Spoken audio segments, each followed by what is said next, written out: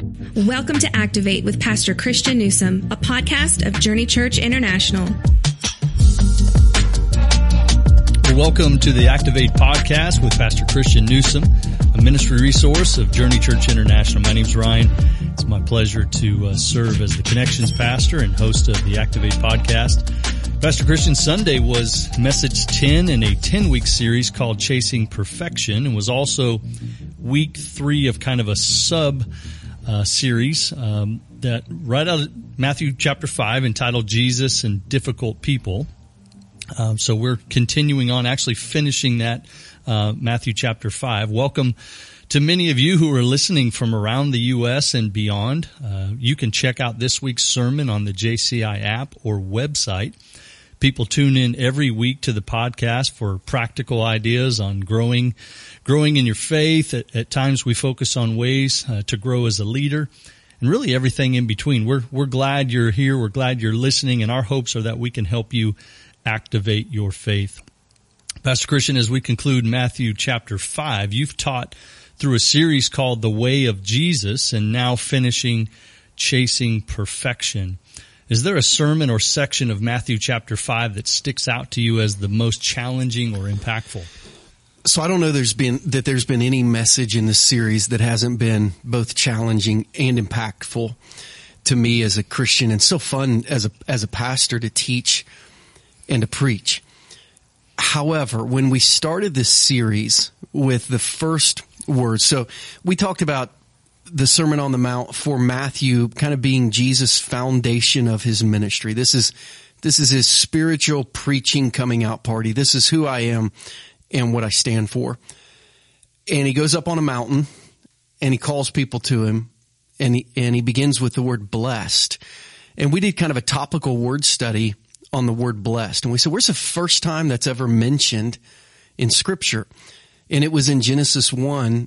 It literally was one of the first actions of God towards humanity. He blessed them. He blessed them to be close to him. He blessed them to live in relationship with each other. He blessed them with purpose. He blessed them with family. One of the next really dynamic times we see God in Scripture on a mountain, Mount Sinai, calling the people to himself, the people of Israel.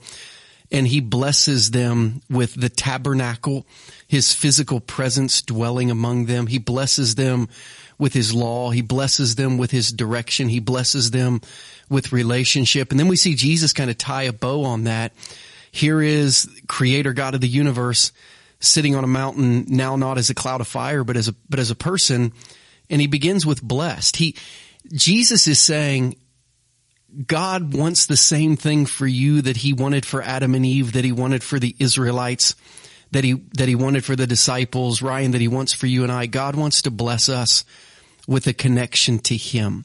And the blessing of Christianity is being connected to God, is being connected to Jesus, is being forgiven by Jesus. And then allowing the Spirit of Jesus to live in us, as we were in a meeting today talking about John 10:10, to have life and to have the fullest life possible.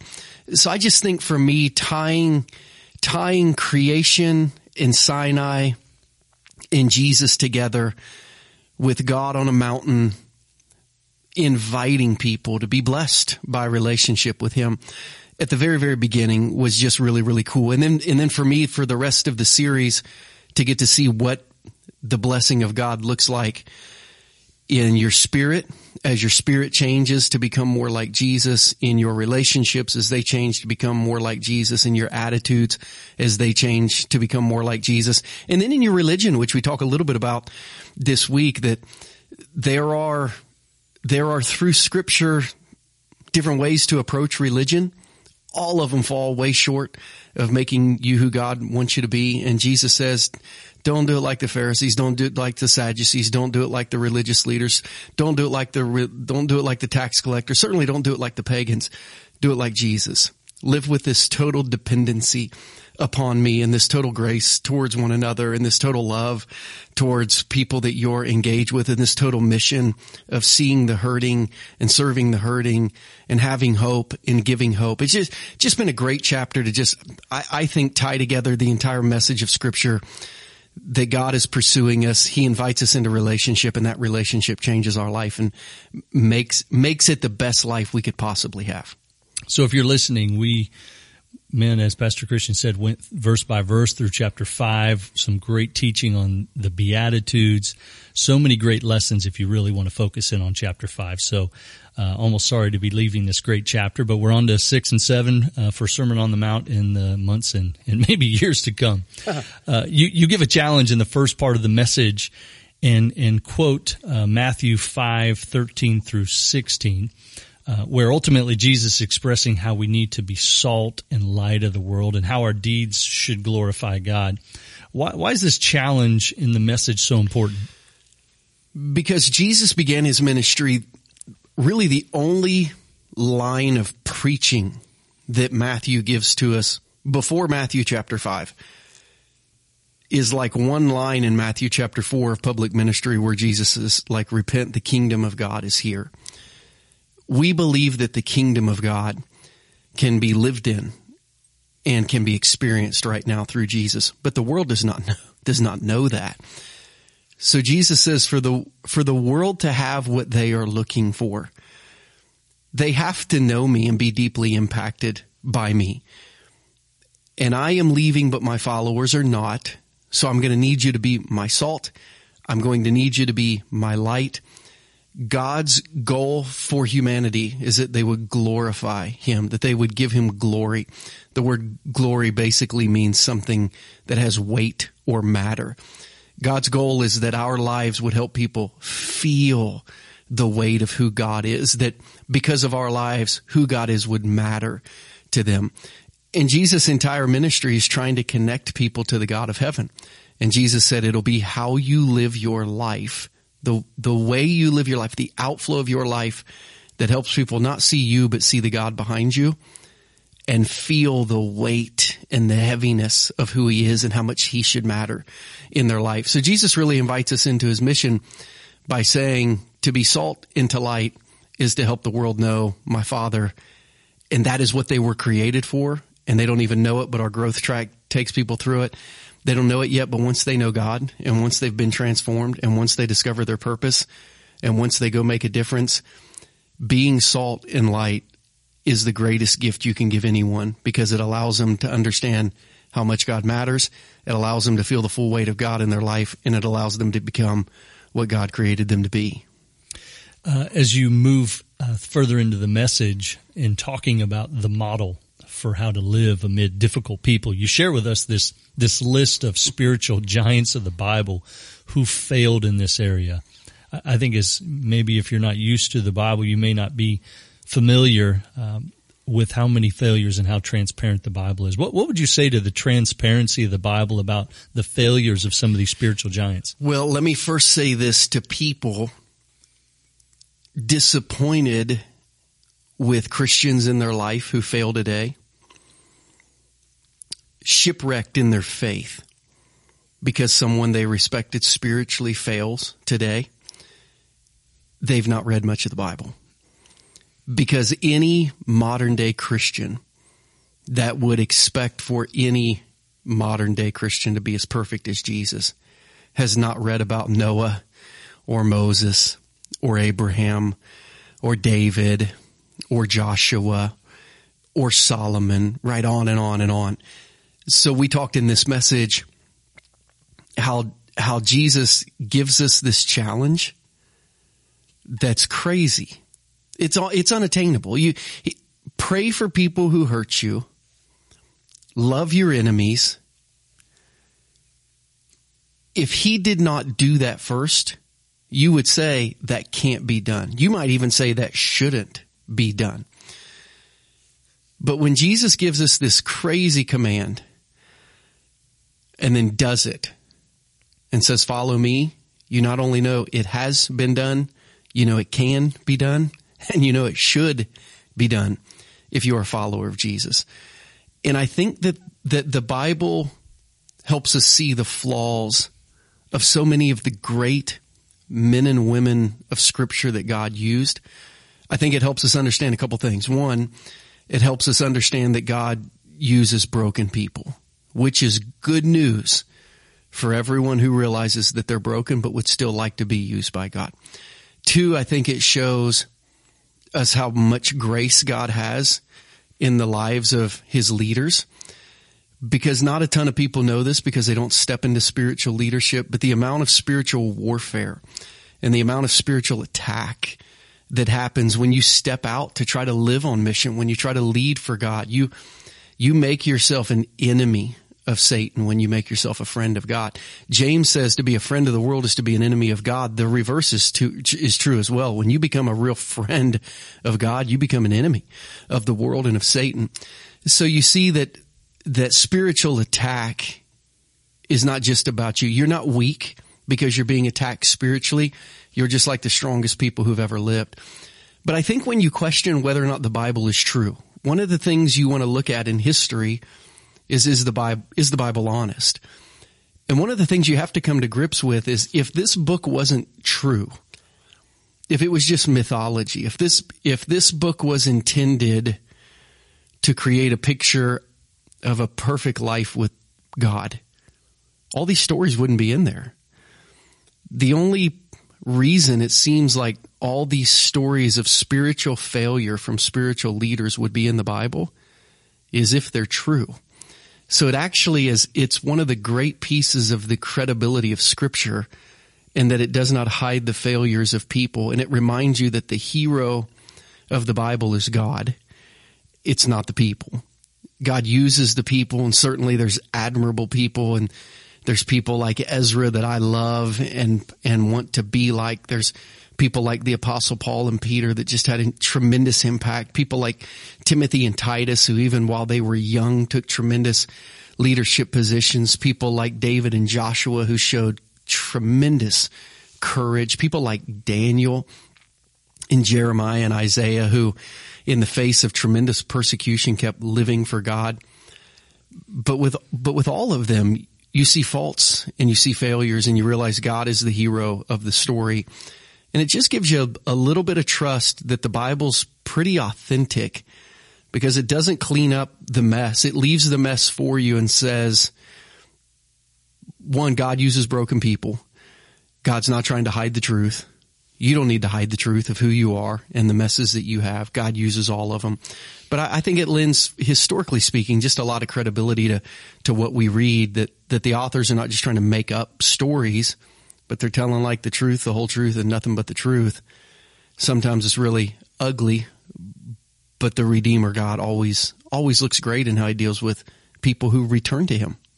Yeah, I think there's some great examples of great people, great leaders, difficult people who fell and got back up, who were transformed. So I know the series is about dealing with difficult people, but I think it's also a great reminder. If you're listening and you're a difficult person, God can redeem you. God can transform you. God can use you in a really great way. So I love to share that hope, because we all can struggle in that area.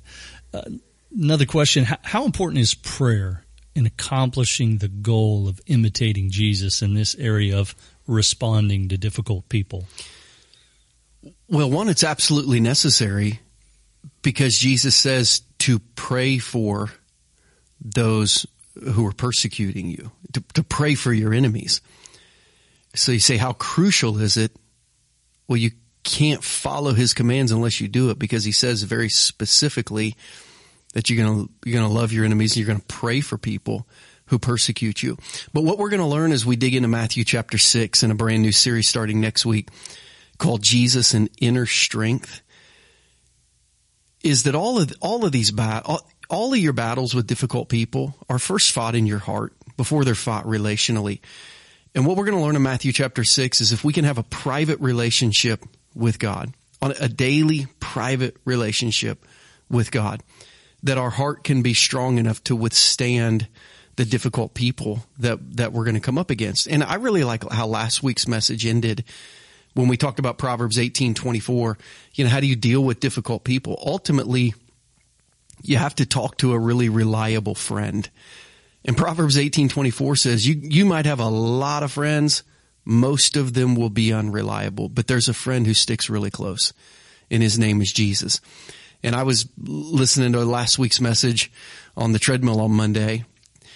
And a lot of times you hardly remember. I mean, by the time you preach a message 3 times, you hardly remember what you say. And I'm running on the treadmill and I'm listening to myself say, the only person to talk to about really difficult people is Jesus, because nobody dealt with more difficult people in life than Jesus, and nobody loved difficult people better in life than Jesus. So he's like the one friend you should stick really close to and you should talk to. And there's just something about talking to a trusted friend. You and I both have tremendous counselors, from premarital counseling 21 years ago to pastoral counseling last month. The interesting thing about great counselors is they don't really talk a lot. They just listen.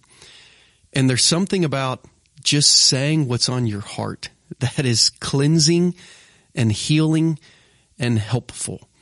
And sometimes your counselor just lets you talk for an hour and at the end says, do you feel better? And you're like, man, I really do. And they say thanks and they charge you a bunch of money and then they invite you back the next month.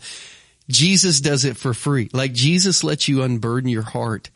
And there's just something about the Spirit of God that puts his arm around you in prayer and just says, man, I'm so sorry you've been through that. I was aware of that, but I'm glad you were able to tell me. And I'm not going to, together we're going to walk through this and we're going to make it together. I showed my prayer journal, one of our, not my personal prayer journal, but one of the prayer journals that we give as a part of our church. And weekly, we have a section in our prayer journal that just says the people on my heart this week are X. And every week when I fill that out, there's always 3 groups of people. One, everyone I will meet with that week. So I always fill out my prayer journal with my calendar. So the people on my heart this way, I pray for everyone that I'm going to meet with, just that God will already begin working in that meeting. I always pray for people who have asked me to pray for them. So those who are sick, those who are hurting, anyone who's given me a prayer request, I will put them in there. And then I will think, who's on my heart for any reason at all. And it's usually people who have made some part of the previous week difficult.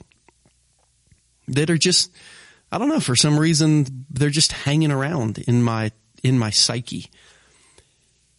And by the time I put them down and I just pray for them, almost every week when I get done praying, I don't really think about it or dwell on it anymore. And there's very, very, very few times I have to write the same name down 2 weeks in a row.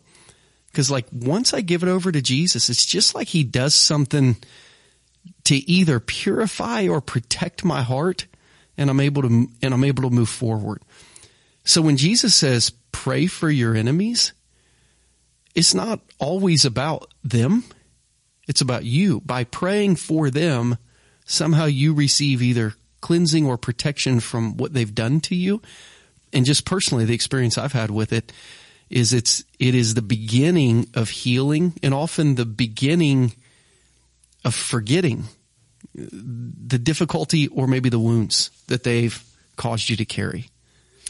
Our church has wanted to be a praying church, which is why we started, Monday morning prayer, 21 days of prayer, the different prayer emphasis we've had over the last couple of years, very specifically. So I'd say if you're listening, and you've got difficult people in your life, model this example that Pastor Christian's just shared with you. Come be a part of our either 6 a.m. Occasionally we have those on Sunday nights at 6:30. This is a place where you can come and be praying for folks, because we all need to be praying very specifically about people who are on our hearts, especially the difficult ones. You conclude the message with the standard, and you share Matthew 5:48. Be perfect, therefore, as your heavenly Father is perfect, right? This was wait a minute, this is a really difficult passage. Did Jesus set a standard that was too high for us? What was the intent behind this bold statement? Yes, he did. He set a standard that could not be attained.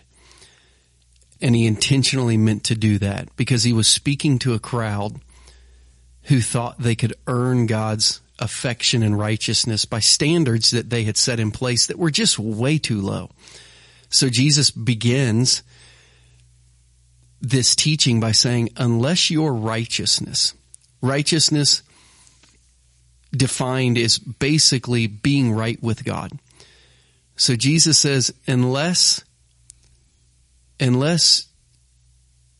you being right with God, unless what it takes for you to be right with God is more than what it takes for the Pharisees and Sadducees and teachers of the law to be right with God, like you won't be right with God. Like if you're counting on what they do to be right with God, you'll never be right with God.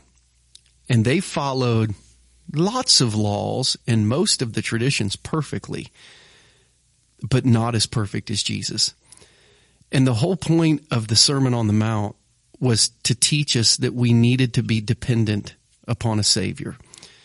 It was Jesus taking us back to Egypt in Exodus chapter 12 on the night of the first Passover, and God sending a plague upon the country of Egypt that would kill all of the firstborn sons, but telling the people of Israel, your firstborn son does not have to die if you have a substitute. And if you will take that substitute and substitute the life of a lamb for the life of a son, but it's got to be a perfect, unblemished lamb. And you have to take its life. If you will do that and trust in the life of another and the perfection of another, then I'll spare you and you'll be my people. The Jews of Jesus' day had quit trusting in a substitute, a sacrifice, something more perfect, more unblemished than them. And they'd missed it. Jesus said, and we'll study this in Matthew 7, hey, broad is the road, wide is the path that leads to destruction. Lots of people find it. Everybody thinks they know where they're going. But narrow is the gate that leads to life, and only a few find it. And those who find it are people who show up at the gate and say, I don't think I can get in on my own, but if someone will help me, I'll be ready. Matthew 5:48 it's an absolutely impossible standard. Yes, you cannot be as perfect as your heavenly Father. But when you step back and say, if that's the standard, what is my option?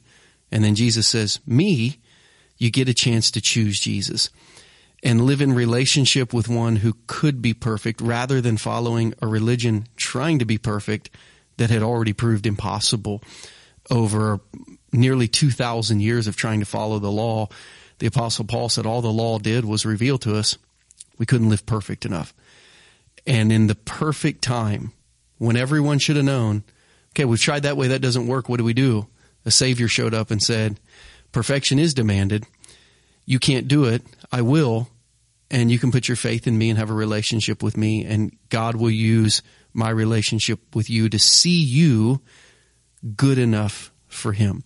So the whole thought of Matthew 5:48 is really not be perfect. It's be dependent.